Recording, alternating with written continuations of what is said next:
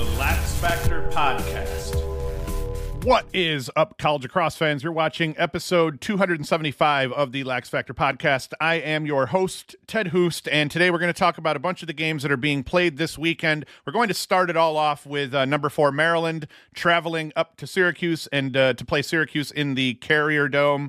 That's going to be the big game this weekend, number 4 versus number 5. But we're also going to dive into number 17 Richmond playing number 3 Virginia. We're going to look at number 7 Army, number 11 Rutgers, number 20 Loyola versus number 9 Hopkins. We actually have a bunch of solid games between ranked opponents this weekend. Before I dive into all of that, as always, be sure to like, subscribe, and then share the crap out of the podcast with your friends. That's really all I ask of anyone. And you can always go to LaxFactor.com and support us that way, even just by watching the videos there, by visiting the site, or by buying some swag between, a beautiful beer mug or let's see here, we got t-shirts. T-shirts galore, baby. Club Lacrosse All-Stars, Band of Brothers t-shirt, Garden Gnomes t-shirt. We even got a stupid yellow smiley face that my daughter made me do because she said smiley faces were cool. I actually don't know if anyone's purchased the yellow smiley face t-shirt yet, but pretty much everything else, people dabble, and I thank everyone for supporting us that way.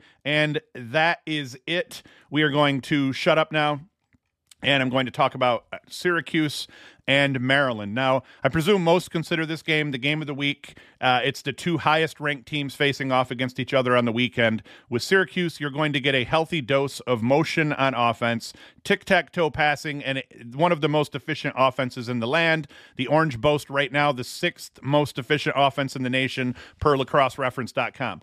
Joey Spallina put up 26 points over Syracuse's first 3 games, but they haven't faced a defense anywhere near as solid as the Terps are going to put on the field here. One of the surprises, I think, is how well Owen Hiltz has played, considering all the new depth. I keep saying over and over, I was afraid Hiltz might get a little bit lost in that shuffle. The opposite has been true. He's had an incredible season so far. Spallina has lots of help is the moral of the story here. If we're comparing offensive units, which of course I'm going to do, for the first time in a long time, I'm going to go with Syracuse. They have quite a bit more proven talent, largely just because of the transfers that came in. Even if much of that talent is young, the transfer veterans that they brought in between Moulet, Jake Stevens, and Sam English, enough cannot be said about them. And then you get into Cone and the rest of them, but we'll talk about that a little bit later.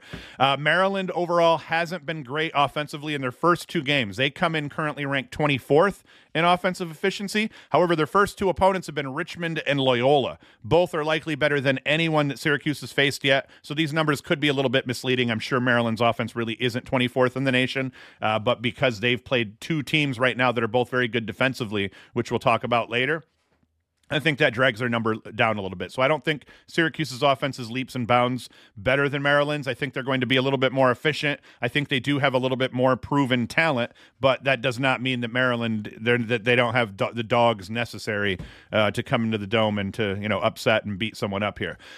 So offensive edge goes to Syracuse in this one. Defensively, absolutely, no question, all Maryland. The Terps' defensive personnel is superior. They've got Ajax Zapatello leading the way. Syracuse doesn't have an actual All-American on the field defensively other than Mark in Cage, and Maryland has potentially the defensive player of the year running around for them, and his line mates are not far behind him. Very deep defensively in terms of the talent that they have, that they put on the field at all times. The edge defensively, so that goes to Maryland. No question. They're currently ranked number 1 in defensive efficiency for a reason. They're stacked all over that side of the field. And even better for the Terps, right now they're ranked number 1 in defensive efficiency, and they've played 2 very good teams in Richmond and Loyola that have both proven. Against Maryland, they struggled offensively, but against other teams, they did not. So Maryland right now defensively could have statistically speaking, right now they do have the best defense in the land, but I think that's going to hold up through the season, and I think Maryland's defense is going to probably finish the season top 3 almost for sure. So huge edge to Maryland defensively. But I think that when you put the Maryland defense against the Syracuse offense, Syracuse's offense is efficient enough and they turn the ball over little enough that I think that should be a really good battle that goes down there. Now, at the face-off, in cage, I want to talk about in cage next. So if we kind of dive in here and we look at the goalie battle that we're going to see, Will Mark in cage and Logan McNaney in cage, both very good goaltenders. Logan McNaney sitting at 63% after their first 2 games, looking a lot better than Will Mark's save percentage at this point, but don't front on Mark. Mark is a gamer, and he will make big stops for the Syracuse defense. You hear it a lot where people like to put the success of a goalie completely on the goalie. And in the same sense, people want to put the lack of success for a goalie completely on the goalie, similar to how you would see it with like the quarterback position in football. The problem with that is that a goalie's success is going to be greatly tied to the defense that's in front of him. And, does that defense give up easy shots? Does that defense contest shots? A team like Virginia, I think, is pretty much relatively doomed to always have a goalie with a save percentage below 60% because they press everyone all over the field. They drive fast and they take a lot of chances, and that's going to put your goalies in positions at times that are difficult for them to make a stop. But that does not mean that goaltender isn't capable in a different defense of putting up a 60% plus save percentage. So Maryland has that defense. You put any good goalie in front of that defense, they're going to be above 50%. You put a kid like Logan McNaney in front of that defense, he's going to be able to hang by the end of the season in that area of the high 50s, low 60s in terms of his save percentage. So edge, I wouldn't give an edge in the goalie battle outside of the fact that McNaney is going to be set up to have a slightly better save percentage, but Will Mark is absolutely going to make stops that he shouldn't for his defense, and that I call that one kind of a wash, depending on who gets hot. And in the end, whoever wins the goalie battle, I think, will win this game. So I think if one of these goalies greatly outplays the other, ball game. These two teams are too closely matched, I think, at this point for that to not play. So I think that this game is going to come down to the goalie battle. And then even more importantly than the goalie battle, I think this game's going to come down to the face-off dot. We know what Maryland has in Luke Weirman. They've got a guy who's starting his 3rd season of being one of the big cats, one of the best face-off players in the country. 65% so far, 30 of 46 so far this season. But he's kind of a man on an island. Now, the Chase Keither, he's gotten one draw, but that's it. Weirman's taken every other draw over Maryland's first 2 games here. Now, Syracuse has a little bit of a two-headed monster between Mason Cone, the Tufts transfer, 47 and 61, 77% so far, an incredible percentage, but he's played, crap teams compared to Maryland playing Loyola and Richmond. Now they're not known for their face-off prowess at this point, but still their defense, they have more depth across every position group than the teams that Syracuse has played so far. So I feel like that's probably Cone's 77% is probably reflective of the talent that Syracuse has played thus far, but regardless, Syracuse fans are delighted at Cone's success. And I think this game is going to come down to those 2 position groups. What can Syracuse do at the face-off dot? If this can be a 50-50 battle, or if Cone can even come out on top, that's going to bode extremely well for Syracuse, especially against this tough Maryland defense. I think a key to Syracuse winning this game is to get at least a slight edge at the faceoff dot to give them that possession advantage that they're going to need to be able to put a couple extra goals past McNaney and this Maryland defense. So I think that the whole game could come down to that faceoff dot. But the battles that I would particularly watch, Maryland defense against the Syracuse attack. If you want to look at the other side, I don't want to front on Maryland offensively either. I mean, Maryland's got some killers and they've got some dogs. Braden Erksa is probably going to be a matchup problem. The problem so far with Maryland is they haven't really carried the ball effectively yet. They're just not gelling offensively. But like I said, Richmond and Loyola both boast pretty solid defenses. Richmond's defense, I believe, was in the top 10, and Loyola's could be as well so far. So that could be the only reason for some of Maryland's offensive problems thus far. So I think, how does Syracuse hold up against the Maryland offense? That's going to be one of the first things we want to see, because that's like the less exciting matchup. I think a really exciting matchup is going to be that Syracuse attack in midfield against the Maryland defense. The battle in cage between Mark and McNaney, the battle at the dot between Cone and company and Weirman. All of those will be important, but I think they're important in the order I went in, least to the face-off dot being one of the most important aspects of this game here.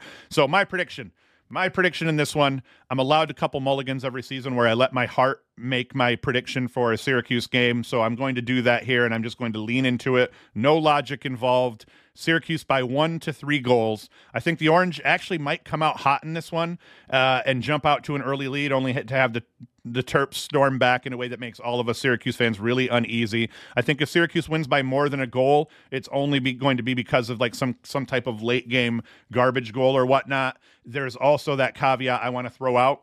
I do not think Syracuse wins this game by a margin. If Syracuse wins this game, I think it's going to be a very tight game. There is a world, I think, in which the Maryland defense could just be so good that it causes Syracuse's offense some troubles, and that the Maryland offense doesn't have the same troubles, especially depending on how that face-off battle goes. So I think there's a world in which if Maryland wins, they could win by 3 to 5. If Syracuse wins, I think it's going to be 1 to 3. I didn't even see the odds and see what Vegas put on this because Syracuse is in my state, and I just didn't bother to look it up like a dumb shit before the podcast. I'd presume Maryland's just about favored. But these teams at this point are close enough that it's probably a coin flip. But I'm going with Syracuse as my pick, and I'm going to stick with that. And if I'm wrong, you got to give me the heartfelt mulligan, is what we'll call that here. Next game I want to talk about because this one isn't very intriguing to me for obvious reasons. Richmond in the past has played ACC teams in the early season really tough, and then they've already played Maryland tough, and then they kicked the shit out of who'd they kick the shit out of? Did they kick the shit out of Detroit Mercy? Robert Morris, that's right. They kicked the shit out of Robert Morris. So Richmond is interesting because at this point, Maryland needed 2 OTs to take down Richmond in week 0. The Spiders then turn around, beat the crap out of Robert Morris 23-7 the weekend after. I knew Richmond was going to win that Robert Morris game, but I don't think a lot of people pegged them to win that 23-7. That was crazy. Their strength so far has been how effective their offense is. They're the third in the land as it pertains to offensive efficiency. Again, this is all according to lacrossereference.com. It's actually from the pro setup, so I'm not sure if you can even see all these numbers. Their defensive efficiency rank is 10th. They played a very good defensive game against Maryland, and then they kicked the shit out of Bobby Moe. So right now, Richmond's firing on all cylinders. They're playing good defensively. They're playing good offensively. Virginia, and then beyond that here, don't get me wrong, I don't think Richmond is beat UVA good. So while I'm propping up Richmond here and talking about the quality of their team because they are a quality team, Virginia handled Michigan while not even playing great overall offensively. Now, that was largely due to the fact that Connor Schellenberger took 13 shots, only put 2 in the back of the net. He had no assists. But beyond that, what we learned about UVA is Schellenberger can play like shit, and it's not going to matter too much, at least even against decent teams like Michigan, because Cormier goes for 5 and 1, Jack Boyden goes for 2 and 3, McCabe Millen goes for 5, both more than made up for Shelley's bad day. Or all 3 of them made up for Shelley's bad day. Once again, I don't even know where I'm going with this, other than to say Virginia's so good offensively that if you take away their QB, you're still going to get sniped by 4 or 5 other guys. I am also impressed with UVA's defense in the way that they played against Michigan. I'm not sold on Michigan. Michigan lost enough talent offensively that they brought some guys back. They brought in a couple of transfers, but they lost Josh Zuwada that was a big draw in terms of eyeballs. That opens Bame up quite a bit more. I don't think they have 2 guys, the 2 guys together that they would need like they had last year to make that run. And last year, I think they played better defensively than we've seen them play so far. Hunter Taylor, you don't know what you're going to get in Cage. Anyway, I don't even know why I'm talking about Michigan. Moral of the story, though, is even if Virginia doesn't play well, you're going to get beat up. Their defense played all over the place against Michigan. I think the most impressive thing with Virginia so far in their first game against Michigan was Michigan comes in with Wheatfeld and one of the best face-off crews in the country from a year ago, and they're back. Virginia loses Petey fucking LaSala. We don't know what they're going to look like at the face-off dot, and I figured even if Virginia got waxed at the face-off dot, they were going to win that game anyway. They were just going to make up for it, and the margin would just be a little closer. The truth is, Anthony Gabriel, the Navy transfer for Virginia, he won 65% of his draws against Wheatfeld and the Michigan face-off crew that last year was one of the best in the country overall. So credit to him. And it's going to hurt for Richmond because they don't really have a face-off guy. I don't think they can play at that level. And they actually have a bunch of guys here. Matthew D'Souza from Binghamton University also. I believe that's where he transferred from. Thomas Colucci. I mean, they have guys that can face off at Virginia, and Richmond just does not. So I think that's going to hurt Richmond really badly in this game. And it's one of those things that separates these teams. It's like, hey, Richmond offensively, they could probably hang on a good day. Defensively, they could probably hang on a good day. Where they're going to struggle, though, is in the special teams, as we would call them. Face-off dot, they're going to struggle a little bit, I think, in the goalie battle here. Connor Knight hasn't played great yet. Matthew Nunes has played well. And the two defenses are not the same. So that's going to be a problem for Richmond overall. Now, my prediction here, as I've talked about this one quite a bit already, when you break eventually Richmond's going to break. And when you break defensively against UVA, you end up losing by somewhere between 5 to 8 goals. Even if it's a close game, once you break, they're going to rattle off 3 or 4 in a row, and even a close game can kind of become a little bit of a walk away. Tough call still. I don't want to write Richmond off, but I still feel like UVA could absolutely win this game by 10 goals, maybe more. But I just don't think it's likely given that Richmond's pesky. So I'm calling UVA to win this game by 7 or 8. I'm giving it a 5 to 8 goal spread by the end of the game. And I think that's actually me giving Richmond props in this one. I think Virginia is going to be scary good all year long. So I think for Richmond to stay between 5 to 8 goals of UVA would actually be to some degree a win, even if they don't think so. So that's it about that game. That is my prediction. Another really good game here. We have number 7 Army traveling to play Rutgers. Number 11 Rutgers. Both teams now are lossless. Rutgers at 2-0. Army at 1-0 for Rutgers. Ross Scott, he's their current leading scorer, 5 goals, 6 helpers. He's finished a Rocket 45%. I always forget how to pronounce his name. I always want to just call him Jack Amon. 7 goals. Shane Knobloch, 5-2. Dante Coulis, Canadian Sniper, 2-5. They can all hurt you badly depending on the day. For Army, Reese Burrick, he's going to present some matchup problems. He put up a goal and 3 helpers in their season opening win. Jackson Ager and Jacob Morin both put up 3 goals. I think Eicher was 3-1. I had a spelling error that I literally just fixed on the fly as I was sitting here. Army, I think, is better both defensively and at the faceoff dot. Will Coletti is an absolute beast at the faceoff dot. He owned the Drip King from UMass here, Caleb Hammett. He also had a goal and a dish. So between the faceoff dot and defensive strength, I think Army does end up taking this game. But I like Rutgers' offense enough to think that they're going to be able to keep this close. And Rutgers actually brings in Cole Brams from Utah. Both Brams and Suter so far have taken draws for Rutgers, so they're looking nice at the faceoff dot. I just think Will Coletti has that dog in him. I think Will Coletti is an absolute animal, and I feel like he's going to have that slight edge. Even if he doesn't, I think Army's defense is, like I said, is a little bit better than Rutgers, a little bit more proven than Rutgers. Right now, both of them are wondering what the hell's going to happen in Cage, because both of them are, trying out new goalies here. So my prediction in this one, Army by 1 to 4 goals. And I think that if it gets to a 4-goal margin, it will most likely be because of a lopsided face-off battle. But I don't see that happening. I think this is going to be a very close game and come right down to the wire. These teams are rivals. They're regionally close. So this should be a good one and a very interesting watch. Next one that we have to talk about is number 20 Loyola versus number 9 Johns Hopkins. Loyola's coming in at 1-1. They beat the shit out of Georgetown. And then they lose to Maryland. Not great. What was it, 11-4 or something in that area here. We got Hopkins, their opening season loss to Denver, but then they've beat Towson and then Georgetown after. So between this game, one of the most fierce crosstown rivalries you're going to see. The fact that both teams have looked so good so far means this is a must-watch. Hopkins still hasn't played a complete game on both ends of the field, but they are 2-1. With a 13-5 win over Towson and that 11-9 win over Georgetown. Loyola has impressed with a stout defense and a high-scoring offense. Putting both of those things together is what you want to do.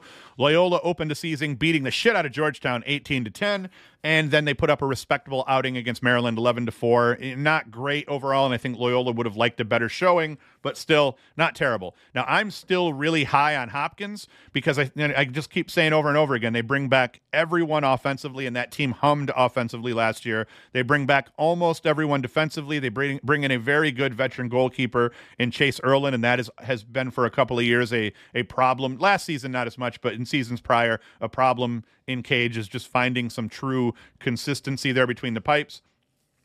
My issue with Hopkins, or I guess the issue with this game, is I see Hopkins eventually figuring this out, playing a complete game, and then from there on out, teams are really going to have to look out for them. My prediction for this one is Loyola is good enough offensively that they're going to probably put up 8 to 11 goals, even against a good defense like Hopkins. The question becomes, how can Pacheco at Loyola do against Callahan at Hopkins at the faceoff dot? Pacheco's only won 39% of his draws so far, whereas Callahan has looked much better, 60%. Tyler Dunn's barely even had to have any action because Callahan's been so good. So the faceoff dot's going to be very important in this game, not all-encompassing or anything like that, but very important. So Loyola needs Pacheco to pretty much split his draws if I think they're going to have a chance in this one, or I think it's going to be tough over the course of 4 quarters to keep pace with Hopkins. I think by the end of this game, we see about a 2 to 4 goal spread in favor of Hopkins. So I'm going with the Jays in this one. Not going to be an exciting game, I don't think, but interesting at least as a good litmus test for Duke, because Duke so far, they beat Bellarmine and High Point. Now, Bellarmine's an improved team from what they usually are. High Point has actually impressed, since losing Asher Nolting. I was surprised at how well High Point has played without him. But I think St. Joseph's may represent the best team that Duke has played so far. The verdict is still out, but we'll see. Now, St. Joseph's, they did lose to number 15 Boston U, 14-10 in their only contest of the season so far. No crime in losing to Boston U. They're a very good team, and I think that rank of 15th in the country right now will hold up by season's end, and I wouldn't be surprised to see them, kind of rise in the rankings and maybe even threaten the top 10 as the season goes on. They have a very good team offensively, veteran-laden team all over the place. They got some things to figure out, I think, defensively, but Boston U is a very good team. So, moral of that story, no shame in St. Joseph's losing to them by 4. A season ago, and I've told you that these two teams' offenses were neck and neck in terms of like BU and St. Joseph's. But like I said, Dalto, Perfetto, Cates, and Bork for Boston U, they're just crazy. You can tell I'm a big Boston U fan because I'm previewing Duke and St. Joseph's, and I'm still talking about Boston U. Only as a means to try to set up that I think St. Joseph's is a very good team, and I think that they could be scrappy in this game against Duke. Carter Page, 47-5. He's back for St. Joe's. Levi Anderson, 39-11. Back for St. Joe's. Matt Bomber, 24-23. He's back. They're the headlining returning scorers here. But after week 1, it's Torrin Eccleston that led the way with 5 goals for St. Joe's. Eccleston transferred from D2 Lenore-Rhine, where a season ago he put up 57 goals, had 26 assists, 83 points, and scored the Rocket on 37% of his shots. So all important here for St. Joseph's. They got all their dogs back. They've added a transfer here where we're going to see this one go off the rails a little bit is going to be probably at the faceoff dot. I think defensively, St. Joe's has not faced a defense like they're going to see in Duke. None of these guys have seen a guy like they're going to see in Kenny Brower so far. Duke's going to win this game by a margin still. If St. Joe's can stay within, let's say, 7 goals, I think that'd be a huge win for them. The reality is Duke's going to use this game as a tune-up for Jacksonville, Penn, Princeton, and Loyola. So Duke has some really tough games that are about to come up. Thus far, I don't think they've beat the shit out of it, like teams like Bellarmine. They beat Bellarmine by 8.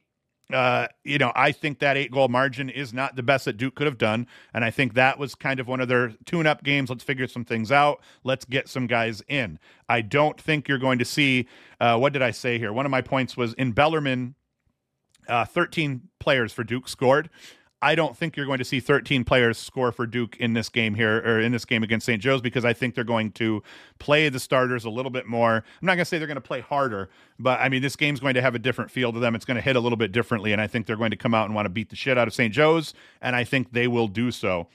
To the point that I think St. Joe's is a better team than Bellarmine, but you may see Duke beat St. Joe's up more simply because of where they fall in the schedule. Now it's not tune-up games. Let's get a couple of tune-up games under our belts, almost play them like scrimmages. Balls to the wall, but we're going to mix in a bunch of guys. We're going to mix in a bunch of different personnel. I think Duke's got the personnel figured out. They're going to run with it, and I think St. Joe's, sadly, is going to have to eat a lot of shit on this one. Zawada, Williams, O'Neill, Naso, Brower, all of these guys are going to be too much. St. Joe's is going to get a healthy dose of all of them, way more compared to what Duke's previous 2 opponents have gotten. My prediction, Duke's going to have 10-point getters in this game because they're going to play a few less people. They're going to run the dogs a bit longer, and the spread by the end of the game is going to show it. I predict Duke by 9 to 11 goals in this one. A lot of people are going to be like, how is that even possible? St. Joe's is a much better team than what they've played, but like I said, Duke didn't beat the shit out of the teams they played so far as badly as they could have, and I think they're going to take it to St. Joe's with everything they have, and I think that will involve a little bit more of running the score up on them a smidge. Not in a bad way, but just in a way. And I mean, we're looking at Duke so far. Patrick Jamison has been solid in cage. Duke, this is what, like, look at all the goalies that have already played for Duke here. We look at the face-off dot. Duke has a huge advantage there with Jake Naso, but you even look at these other guys who've gotten time. Gavin Ty, probably just not going to be able to hang. Gavin Ty, where'd he play? Was Gavin Ty a Virginia transfer? Maryland transfer. I want to say Ty might have played. Okay, he did play. He played for Virginia, Maryland, and now St. Joe's. So Gavin Ty, a little bit of a journeyman here. So yeah, my prediction, Duke by 9 to 11. I take that to the bank, I think. No, don't. I'm just kidding. Don't take that to the bank because I'm an idiot. All right, Notre Dame. Notre Dame played last night, folks. I kind of watched the first half, and once the route was on, I actually thought there might be a chance that Cleveland State may cover the spread, so I took Cleveland State at minus 14.5, and that did not pan out for me because Notre Dame just came in and kicked the shit out of them. Not only did they kick the shit out of them, I don't know if I've seen this many dudes score in a game. Let's just count this here. It's 1, 2, 3, 4, 5, 6, 7, 8, 9, 10, 11, 12, 13, 14, 15. We got 16, 17, 18 motherfuckers scored for Notre Dame in this game. That is an absolute rout. That shows you the depth that Notre Dame has across the board here. Pat Kavanaugh goes 0-5. Jake Taylor 5-0. Chris Kavanaugh 3-2. I mean, they just filled it up. I think one of the big ones here, though, was Jordan Faison going 3-1. Notre Dame ran him like a dog. He ran with the first midfielders. They ran the offense through him. The dude is fast, and the dude is really good at lacrosse, in addition to being a really good wide receiver in football. Devin McClain, the transfer, he was 2-2. So, yeah, Notre Dame offensively is going to be scary good this year. Mix that with a defense that, while I don't think they're going to be quite as stout as they were a season ago, they're not going to be far off that pace, and I think that they'll actually be better offensively, and they're already showing that. So, long story short, Marquette, they could be sneaky good. They have a 12-6 win over Air Force, a 16-5 win over Lindenwood, which isn't that impressive, and they dropped Detroit Mercy 22-8 Tuesday night, wrecking my 2-game parlay. I took Detroit Mercy to cover, took both teams to cover in that game. I think who was it? Michigan played, and their team they played did cover, but Detroit Mercy did not cover, so I lost that bet.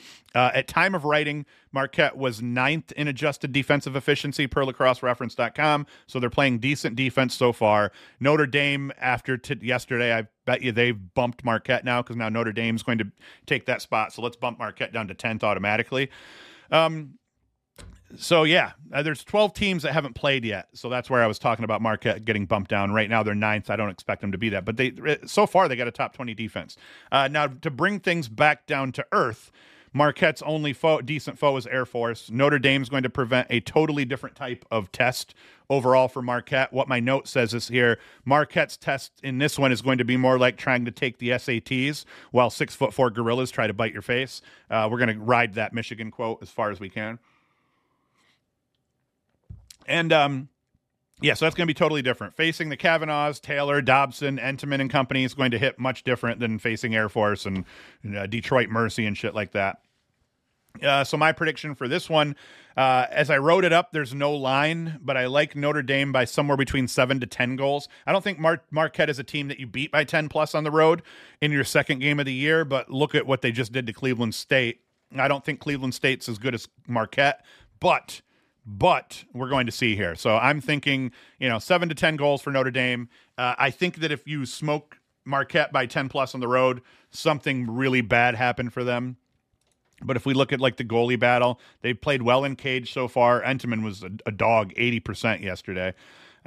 Face-off dot, they've played well so far, but Colin Hagstrom and Will Lynch are veterans, and they've been doing it for Notre Dame now. They did it all last year. They're going to get to do it again this year for Notre Dame. So, yeah, I think it's going to be too much. They're going to outlast Notre Dame, and that'll be all she wrote. Now, Villanova, they started the season out 0-1. They're going to have to take on Yale. They lost 18 to 10 to Penn State. And Penn State's kind of, we got to bounce back after losing to Colgate game.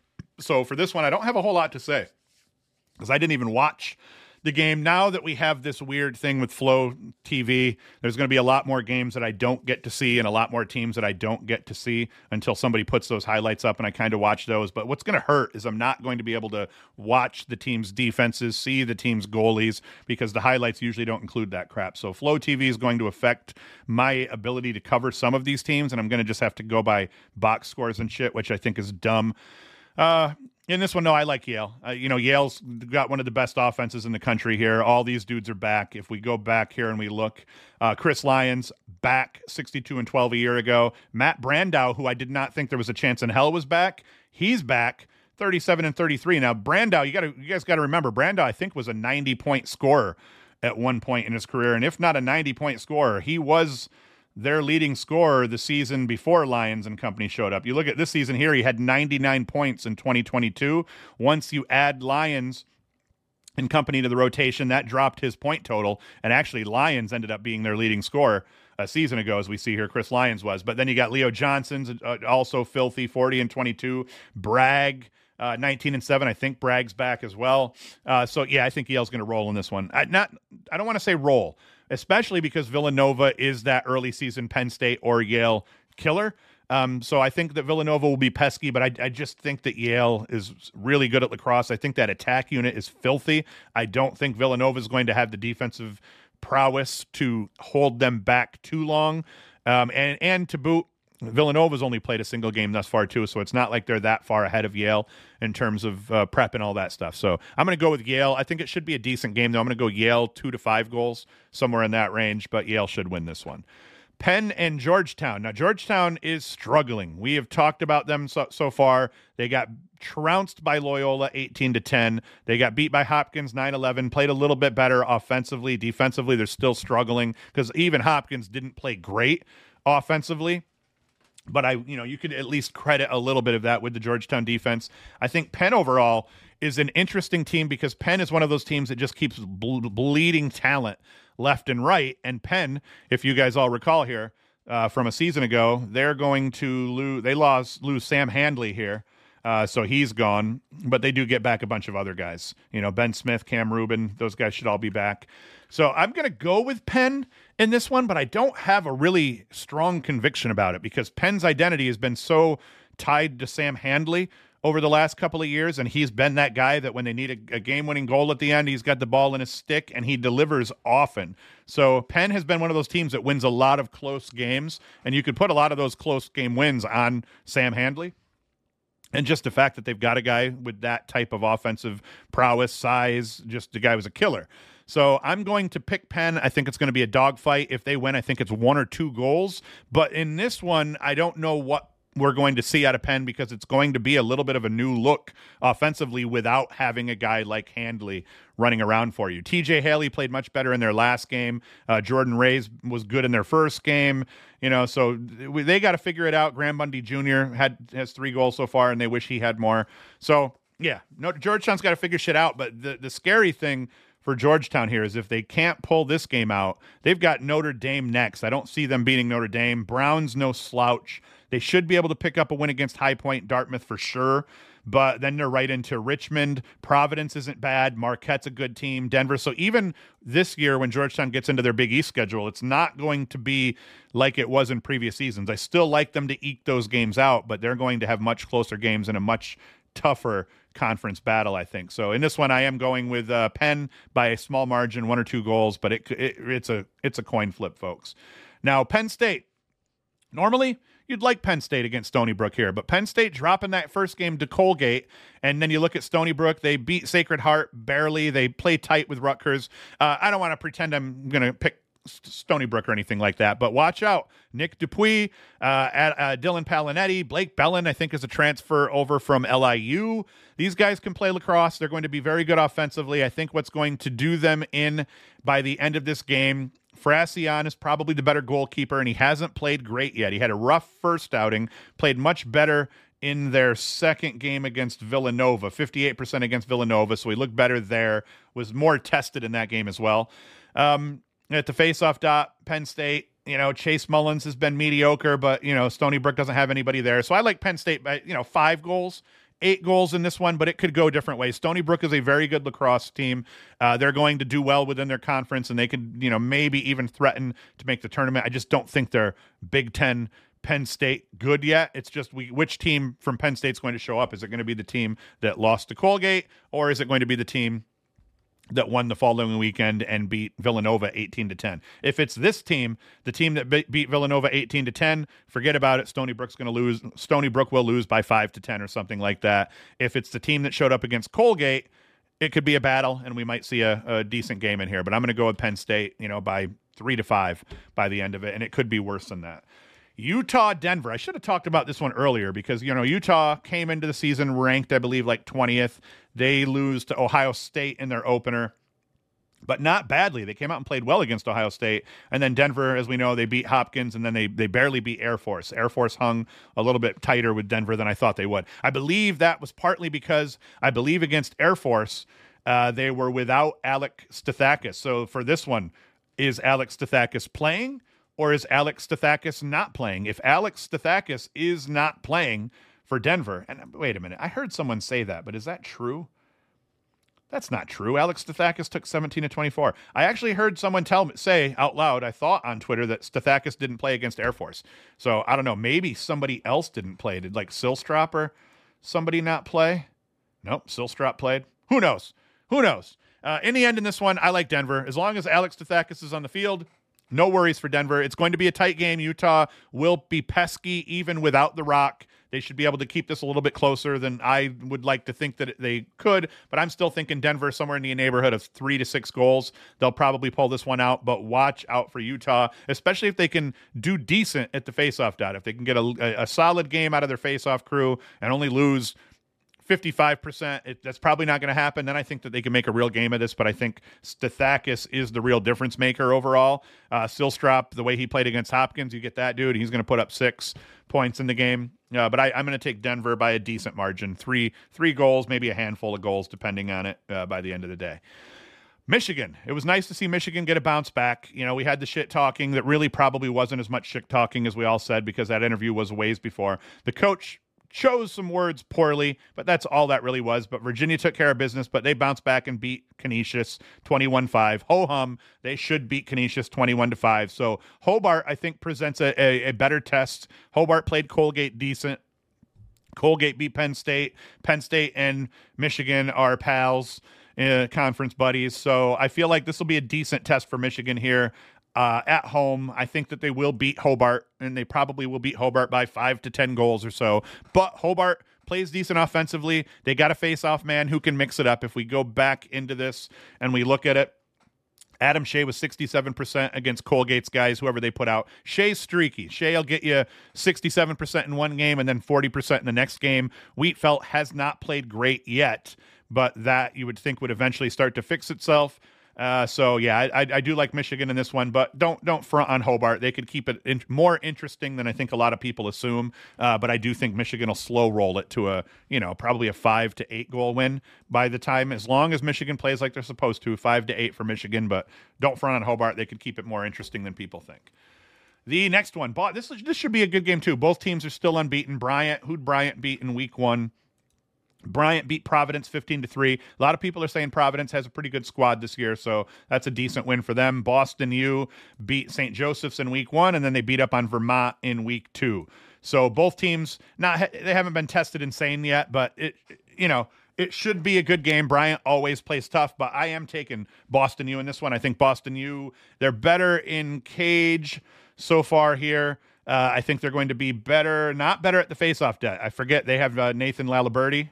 Lalibert. I'm going to call him Laliberti because that sounds doper. 63% in his first outing. And Calderon and Fritz, still trying to figure it out. Actually, Fritz is 56%. So that battle will be important here. But in the end, I just think that Boston U offense is going to be too much. Boston U offensively between Perfetto, Dalto, Cates, Bork is back. And Bork's been quiet, just 2 assists so far. But I think he was their third leading scorer a season ago. Maybe their 4th leading scorer a season ago. But yeah, Boston U, I think offensively is going to be too much. So I'm going with Boston U by 2 to 4 goals by the end of this one. I wouldn't be surprised if they spread this out even more than that. And now we're going to go in and talk about some of the games. I'm just going to make random picks here. I'm going with UMBC over Drexel. High Point against VMI. Definitely going High Point here. Mount St. Mary's, New Jersey Tech. I'm going with New Jersey Tech in this game here because they've surprised me already. We're going to go with them. I think Bellarmine over Canisius for sure. I think Binghamton over St. Bonaventure. Brown over Quinnipiac. I like Bucknell over Dartmouth. I like Carolina, obviously, over Fairfield. I didn't cover that one. Carolina didn't play great against Mercer. They'll win against Fairfield. It'll be interesting to see what that spread ends up being. I'm going with Lafayette over Hampton. I'm going with Hofstra over Siena. Offensively, Hofstra could be very good this year.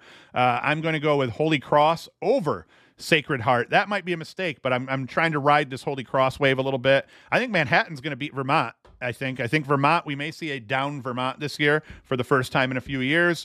Princeton's going to beat up on Monmouth badly. Navy should beat Towson, but I think Towson will be pesky. Lemoyne's going to beat Wagner. Ohio State and Air Force could be a sneaky good game. I'm going to go with Ohio State. As long as Tommy Burke handles his business at the faceoff dot, they should be good. But that one could also be a closer game than we think. I'm going with Colgate over Albany, baby. Colgate beats Penn State. They beat Hobart. They lose to Syracuse, but it was a decent game, especially early in that game. So I'm going to go with Colgate over Albany here. Delaware is going to beat St. John's. Delaware offensively, very good lacrosse team. Mike Robinson, J.P. Ward. Who else is back here? I don't know. But Mike Robinson and J.P. Ward are enough. So I'm going with Delaware over St. John's. I'm going with Jacksonville over Marist. I'm going to go with Merrimack over LIU. I'm going to go with UMass is going to beat the hell out of UMass Lowell. Cornell's going to beat Lehigh, 5-8 goals, somewhere in that neighborhood by, I think, the end of it. Harvard's going to beat Providence, and then High Point is going to beat Queens, and I did talk about Notre Dame Marquette already. That's it, guys. We're going to I'll probably mess around again Saturday morning and do a little bit of a stream Saturday morning, 10 o'clock. So be sure to tune into that. Sunday morning, I have not decided if I'm going to live stream Sunday morning show. One thing I didn't like about the live stream was I would normally be done at 11, and because I'm live streaming at 10, I'm not done until 11, and then I still have to cut some things up. So actually live streaming it I thought was going to save me some time in the morning, but because I'm doing it at 10 o'clock, I don't end up start recording until 10, and then I have a little bit of busy work when I'm done. So I'm not convinced I'm going to continue to live stream Sunday show, but I think that I will continue to hop on Saturday morning and just have a bullshit session. Ideally, show up. More people show up. More people can ask questions.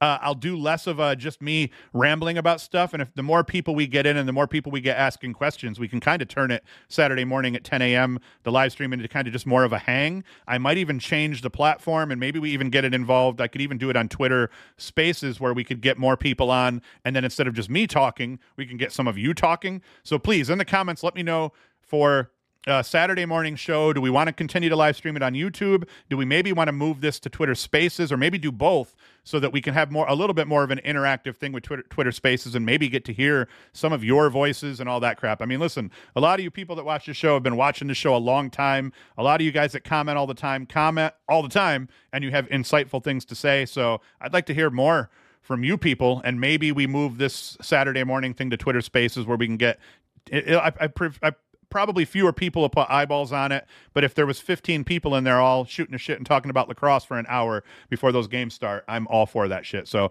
that's it. I'm going to shut up here. As always, thank you for watching. Thank you for listening. You can always go to LaxFactor.com, get swag there, support the channel. But really all I ask, share the crap out of this with your friends. Let people know what I'm doing here. Come back Saturday morning, 10 a.m., quick live stream before all the games start, and then come back Sunday morning, 10 a.m., for the whether I live stream it or not, the show, the recap show drops Sunday morning at 10 a.m. So that's it. Thank you for watching. Thank you for listening. And Hoost is out. The LaxFactor Podcast.